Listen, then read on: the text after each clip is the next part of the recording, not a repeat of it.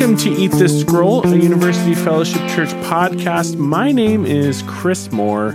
We get together about twice a week to chew on God's Word and share that with you. Hopefully encourage you, excite you, inspire you to walk in righteousness as you serve your King every day.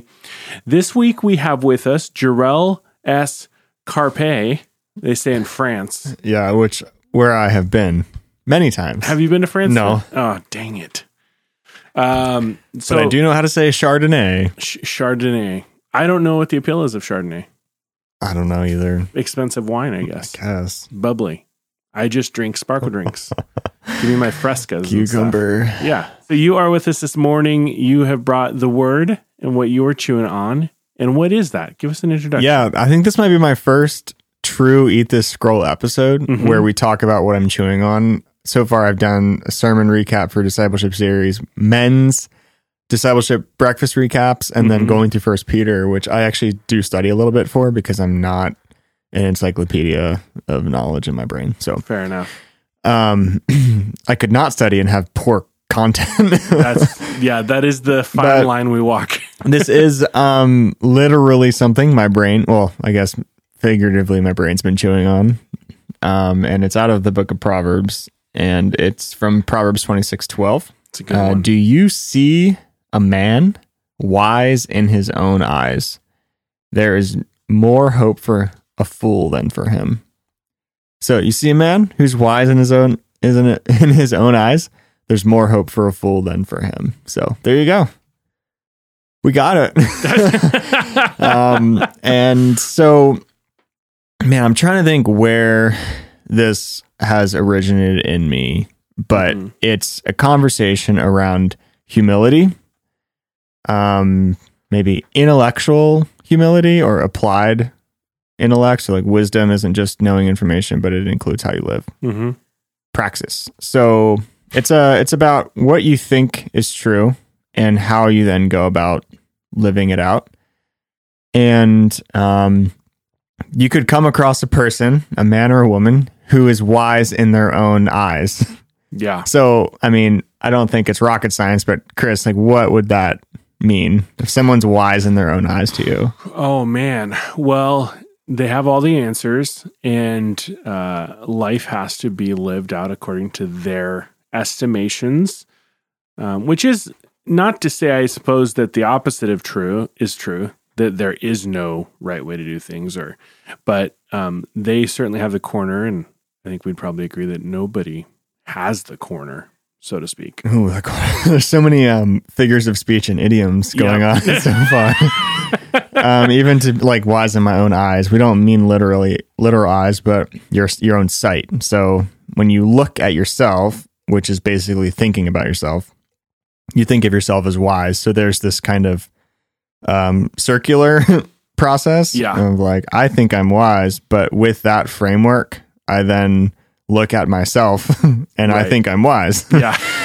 So you're like, well, yeah, that's a circular kind of thing, which kind of leads me to our first point, is that typically this is someone that's isolated or alone. Like it's not talking about, they're not concerned with what other people's eyes are thinking.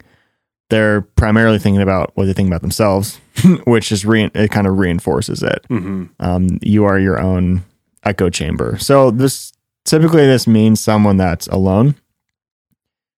Or if you are with other people, maybe those people are very, very like-minded with you. So if you grow up in a particular church tradition, a particular part of the country, a particular subculture, a particular time period, there's going to be things that you think about the way you see the world, and those are going to be reinforced by those around you. So nowadays, we can kind of create our own echo chambers by what media we choose to consume. We can also be reinforced with the algorithm of the media that wants me to click or get fired up or whatever to keep their app growing in value and use, or just stir the pot. And so in a lot of ways, I think we see polarization now kind of coming to the forefront of our culture.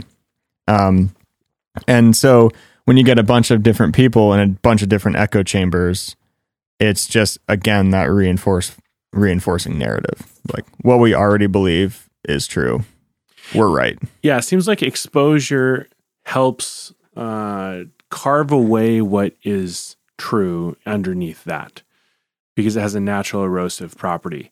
The more opposing ideas you encounter, the more you have to really be challenged, and then whatever's left afterwards is you go, okay, this has stood the test of somebody else coming at it with a hatchet.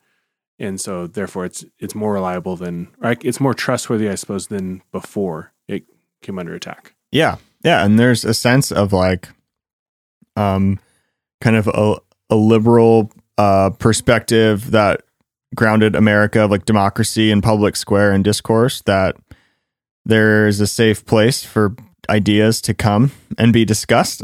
And everyone, people with brains can like give and take a little and leave with some type of compromise and continued like social or economic posture, right? Yeah. So there's a humility or a teachability there, and that you don't see in the person that's wise in their own eyes. The last would be, so not just you're alone or you're with people like you, you could be with people who are different than you and you're just cocky. Yeah. It's like you don't actually want to know what they think, care what they think they have anything to offer you. Mm-hmm. And so you walk around with, you know, your shoulders puffed up and you're like, yeah, none of these people have anything that they could teach me. And that seems like it's a psychological isolation. It's yeah. You have mentally ascended yourself to a place where these people, though in proximity to you, you know, they live in your house or you occupy the same workplace or school, their ideas are so far below you, they're non-threatening. You might as well not be interacting with them intellectually. Right. Yeah.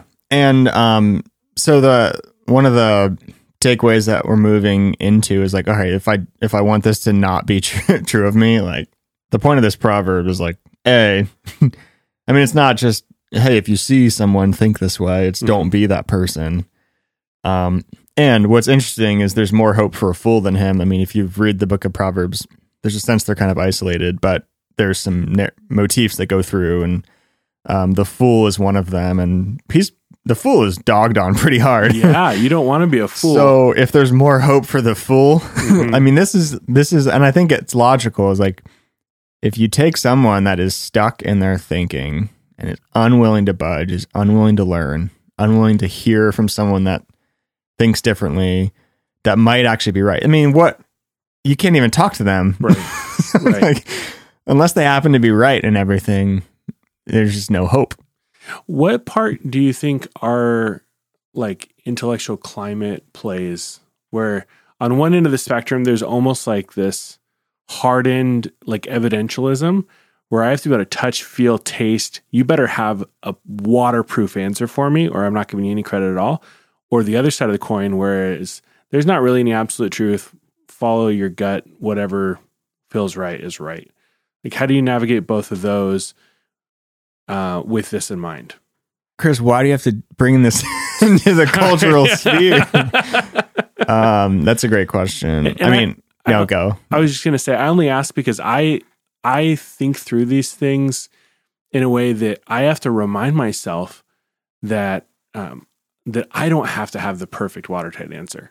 Like, I feel that pressure to have this thing be, you know, so bulletproof that there's no chance that anything could stand against it when I present even just simplest ideas. Mm-hmm. Like, a mutual friend of ours, he would always say, I think that I think. And that's one of my favorite takeaways because it means I think that I think this way, but I don't fully know, but I'm going to put it on the table. So sorry, there you go. Yeah, no, I think there's a difference between intellectual humility and then just no truth at all, or my truth and your truth. And yeah, to your 2 points, I think our culture is moving in a position of away from absolute truth, even evidence. Truth is found within, and you see conflict when my truth and your truth become at odds, which I think this is like the 4th time we've mentioned this. And it's not sustainable podcast. Yeah. But yeah. And so I think, could you imagine a Christian that this would apply to, not just a random person, but or particular group of Christians that this might apply to. Mm-hmm. And then the question is, am I one of those? Right. And hopefully we're not. But the fact that I would ask that question of myself is part of not being that person. That one of the antidotes to this is to have a ongoing posture of humility. Now, what does that mean? Yeah, that I would wake up and I would say, I believe and do a lot of things, and there are probably things that I think and believe and do that are not fully faithful to Jesus. Mm-hmm. And what I need to realize is that there are a number of outside exposures that might be informing those ways. What I need to do is pay attention to them rather than just assuming I'm right and dismissing them. I mean, it's just like, if you're not lying, then you have nothing to hide, right? So like that translates, if you're actually trying to pursue truth instead of your opinion, then you would have no defenses up. Sure. Right? Like, I would love to enter into any argument, not argue, but like hear any other counterpoint to something that I believe, because I'm like, well, maybe I am missing something. Right. Again, that does not mean there is an absolute truth, or that I might not be right in a lot of ways. That I need you are right, or that like my truth is some like conglomeration of everyone's opinions. No, I would talk to someone and I would leave like, yeah, that person is not right, and I'll go on. And I think some of that shows up in our conversations is when I'm in a conversation, and I'm more likely to tell the person I disagree with what I think, or am I more likely to be curious and like humbly be like, well, tell me more, because like when I hear that, here's what I think. You clearly don't. So how did you get there? You know, because my point isn't to win the argument or to even necessarily persuade them, because I probably can't. Maybe I could. But the point would be to learn from them. So there's this humble posture of learning that every day in a theological conversation, in a philosophical conversation, a practical conversation, church tradition conversation, I'm asking, is there something for me to learn from people that are outside of my echo chamber and outside of my own self reflection? Yeah. And actually, kind of out of that James thing we're talking about is looking at the mirror and looking at something in your face and going away and forgetting about it. It's talking about hearing the word and doing the word, but it's that concept of there would be a lot of different mirrors that I could shine on different parts of my face. And what the mirror does is it allows you to see a part of your body that you otherwise can't. Like I can look at my arm, I can't look at my nose. Yeah. And so you ever been in a situation where you walk in the bathroom, look at the mirror, and you realize there's like something in your teeth? Oh yeah. And you're like, who have I talked to, and why did they not tell me? Yeah, boogers. Yeah. Well, Boogers. Speak for yourself, Chris. That never happens to me. And so you're wondering, are there any mirrors that are shining on part of my thinking or doing that I'm intentionally not looking at, or intentionally seeing and then walking away from? And I think one of the solutions for that is to have diverse friendships, diverse exposures, to read widely, to think outside of, the whatever bubble you're in, and just have that humble posture of, we're tapping into the wisdom of God, not the wisdom of Jarrell or Chris. So there's a lot going on more than just like my own narrow opinions about particular things. So, the reason that I wanted that this has just been on my mind is just seeing, I just interact with a lot of people, and anytime I come across someone that I'm like, man, it feels like you wouldn't actually be willing to hear a counterpoint that might actually inform your perspective. Like, that's interesting. Like, why would you not? And not just in church settings, I mean, sometimes, but as it relates to, any conversation. So all that to say is, this is literally, that's all I've been chewing on is how could we have intellectual, theological, life wisdom, humility, and take on this verse. And one thing I think is worth pointing out is when you say humility, you're not describing a false humility. Or like a, woe is me, I'm so lowly, I couldn't possibly have anything to say. Like an inverted pride. No. Well, and not that you don't know anything, Right. or that there aren't things you would stand on. But if you're gonna, the security or like the strength that you're certain that you believe in something would then, it's like, I don't know, this is a stupid analogy. If I really believe in the bomb suit I'm wearing, I don't care if a bomb goes off. Right. Yeah. So if I really believe in the truth that I'm putting, like, the practice that I have or whatever, I'm not concerned about someone with a counterpoint. Mm-hmm. And if they do have a good point, then I'd be willing to change. Actually, you know what? I've never thought about that. I've never seen it that way. I'm actually going to go do some thinking. Yeah. So just not phased, Mm-hmm. I don't know. Yeah. I've definitely found fruit out of that curiosity, the application of curiosity in other people's lives and thinking through, how did you get here? Because it's so different than where I've landed. And I want to learn, not necessarily so that I can land where you've landed, but I at least want to know how you managed to end up in this position so that I can better understand it, especially if where you are, I believe to be truly false and damaging or harmful. I want to know how you got there so that I can help better navigate that place and hopefully bring some truth in there, especially as it pertains to biblical truth. Other things I feel far less impassioned. Right. And we've talked about this. We both have a myriad of different Christian traditions that brought us to the point that we are, 30 years from now, where we're at now is going to be part of that fabric. We've been in churches that interpret the Bible different ways than we do now, or we would have at the time. Yeah. And so here's a kicker, and I'm talking about individualism. This upcoming men's thing is that should be good. I have a very, very high view of Scripture. I have a very, very high view. Look at your face when I'm making these prefaces. High view of God's work and Spirit in us, but I do think we're missing something if our only Bible study is like me in my bedroom by myself.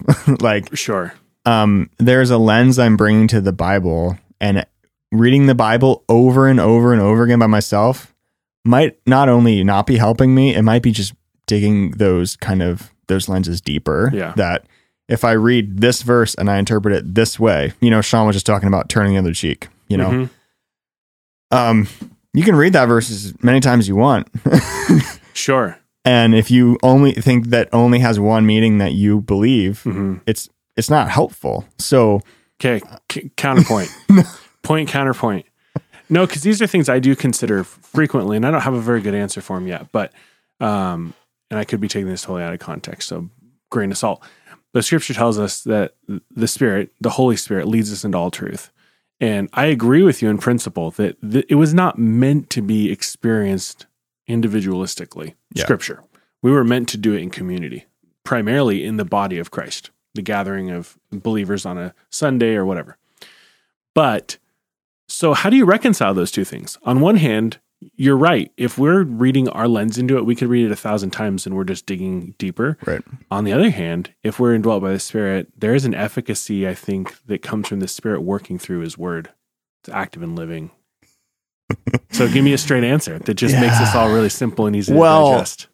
One of the things that, this is like some hypothetical, I love those. But if some situation was there's a Christian and they couldn't possibly have community, it's the Bible's communal literature, the Hebrew Bible for sure, the New Testament, you have a low literate, no printing presses. It's going to be read aloud in a church gathering. So the idea of your personal Bible study is a really modern thing.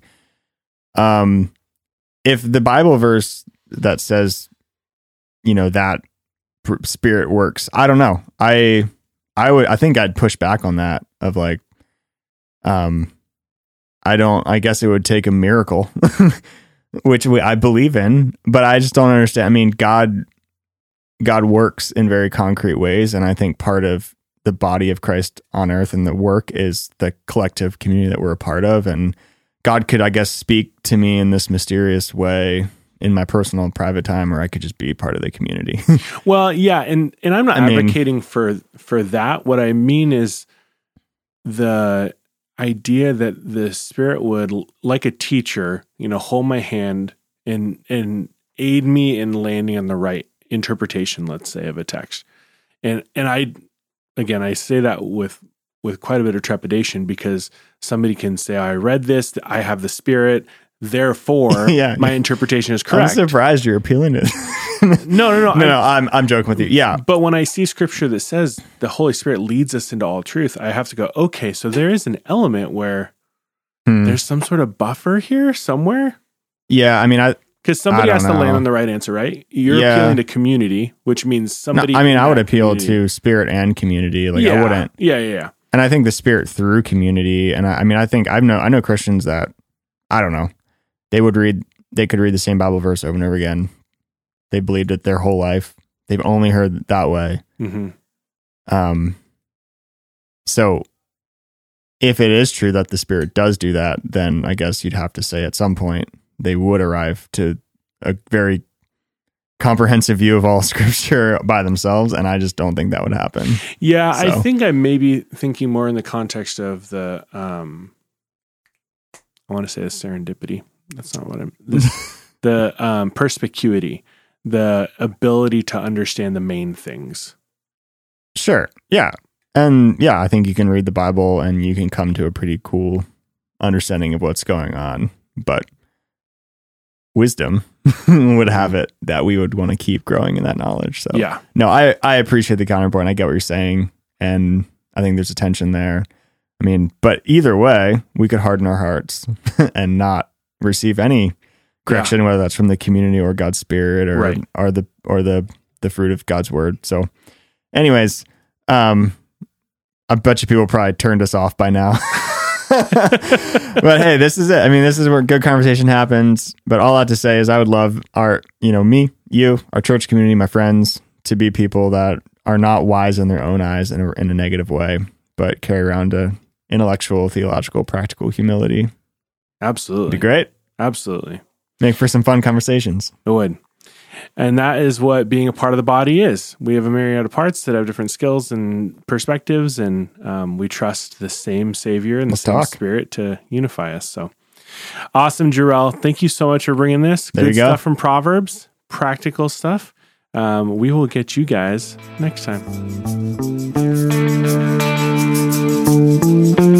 Well, thanks for listening. Thank you to our guests for coming and sharing what they've been chewing on in God's Word. We produce these podcasts and release them twice a week, so please subscribe so you don't miss out on one. And don't forget, love God, love your neighbor, and make disciples.